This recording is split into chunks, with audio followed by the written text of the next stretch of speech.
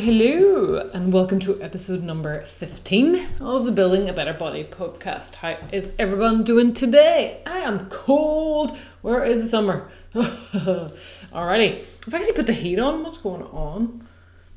So, enough of that jazz. What is new with me? Well, my book is available for pre-order. Eek! So excited. It is up there on Amazon for you to pre-order for your Kindle or other device that has the Kindle app. I'm excited, scared, but feeling accomplished once and for all. The Building a Better Body Your Way book is out there, so there's no going back. So I would love it if you guys would pre-order it, because I've put a lot of work into it. It's maybe been about a year in the making, and I can't believe it's just there ready for pre-order. So release day is the 1st of May. And it's brilliant, so I'll have to find other things to spend my time on now. Giving you more information, I think, on the podcast is a good start. Also, I managed to get onto the radio again, surprisingly. I had 5 missed calls yesterday. When I checked my voicemail, it was from the BBC Evening Extra team again. So to cut a long story short, I was on the show via phone, along with another health food blogger. They wanted us on because there was a news article yesterday about dairy-free diets and the warning and risk of bone health. And here's some quotes from that article for you. A National Osteoporosis Society survey found a fifth of under 25s are cutting out or reducing dairy in their diet. It said it was concerned many young adults were putting their health at risk by following eating fads. Cutting out dairy can be healthy if enough calcium is consumed from other sources such as nuts, seeds and fish.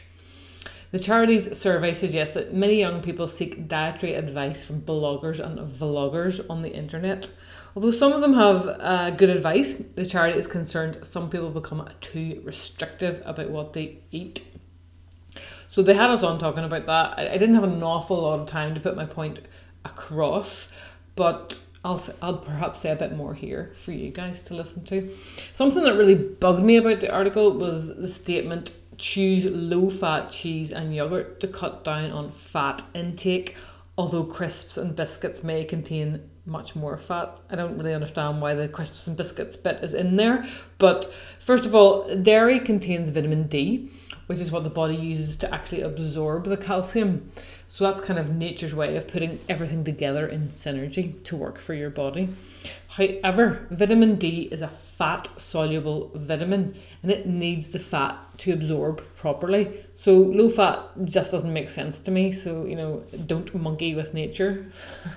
So that kind of bothered me a little bit. Also stated in the article, and I quote, Professor Susan Lanham New, head of nutritional sciences at the University of Surrey and clinical advisor to the National Osteoporosis Society, said diet in early adulthood is so important because by the time we get into our late 20s, it is too late to reverse the damage caused by poor diet and nutrient deficiencies, and the opportunity to build strong bones has passed. It seems very final. In fact, I beg to differ. I don't believe it is ever too late to make important changes. For example, resistance training has shown to increase bone density along with elevated levels in the blood of osteocalcin, which is in fact a marker for bone growth. So I feel like that's a bit of a blanket statement. There's always something we can do to improve our bodies. The takeaway I kind of would like people to have from this discussion is that calcium is obviously important, but it doesn't have to come from dairy if you don't feel good eating it. It may be better for you to get it from other sources, such as sesame seeds, bok choy and spinach, or tinned fish, tinned salmon, or sardines. You get the little bones in there that you kind of chomp down on those. Lovely, but you don't sort of notice them, so it's okay. And if you're avoiding dairy, make sure to get these foods in. That obviously makes sense. I clearly don't believe you should give up because you've read that it's bad for you on some blog site, or somebody's told you to because they happen to look radiant in their studio lighting and it's worked for them. Everybody is on their own journey. I always say this, it's about listening to your body and how you feel when you eat certain foods. Don't worry about what anybody else is doing. Also, top quality produce is also key.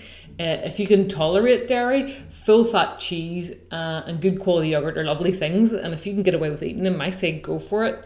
Nobody wants to create any sort of anxiety around your food choices, so enjoy all of the good things. So that's my take on dairy. Do you guys eat it? I'd love to know. So you can hit me up with an email to Karen@goodcleanchow.com. Okay, moving on. I've got another news article to discuss. I'm not really doing a topic of the week. I just kind of like having a bit of a discussion today, so I'm going to carry on with that. On Gizmodo, there was an article stating a seemingly harmless virus might be triggering celiac disease. Quote, researchers who published their work in the journal Science recently suspected celiac disease had some environmental component based on lots of evidence. For instance, 2% of people living in the Finnish area Karelia suffer from celiac disease, but only 0.2% of folks residing in its neighbour, the Russian Republic of Karelia, do.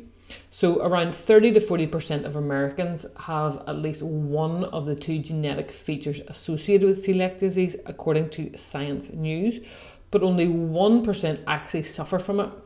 And our understanding of celiac as an autoimmune response doesn't explain why the body should have a response specifically for partially digested gluten, as opposed to the same response it has to other partially digested proteins.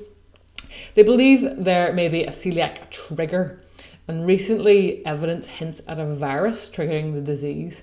Not much experimental evidence at the moment, but scientists have been studying reoviruses and beginning to realise that otherwise benign, they may have something to do with celiac disease. Scientists tested 2 viral strains on mice and found an asymptomatic strain called T1L had the ability to trigger an intestinal immune response on food molecules like gluten. However, it did not cause outright celiac disease.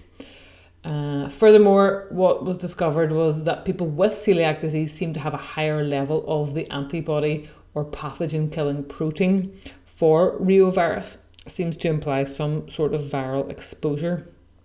Not to say reovirus caused celiac disease, but it could be a factor. So this study was carried out in mice, therefore effects may not translate exactly into humans, but it's interesting, isn't it? It certainly opens up the possibilities of looking into prevention, and more research and funding in the area is needed, as usual, when you read these things. So celiac disease, it's a complicated thing altogether. I don't know why it's so rife at the minute, but it could be environmental, it could be genetic. But at the end of the day, we've got to eat appropriately so that we feel good and well if we do have the disease. So that's that article covered.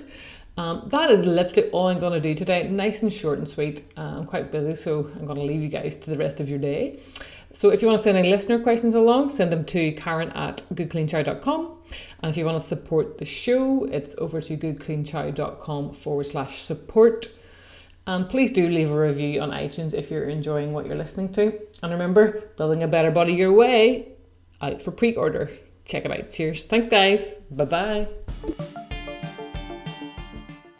The purpose of this podcast is to educate and inform.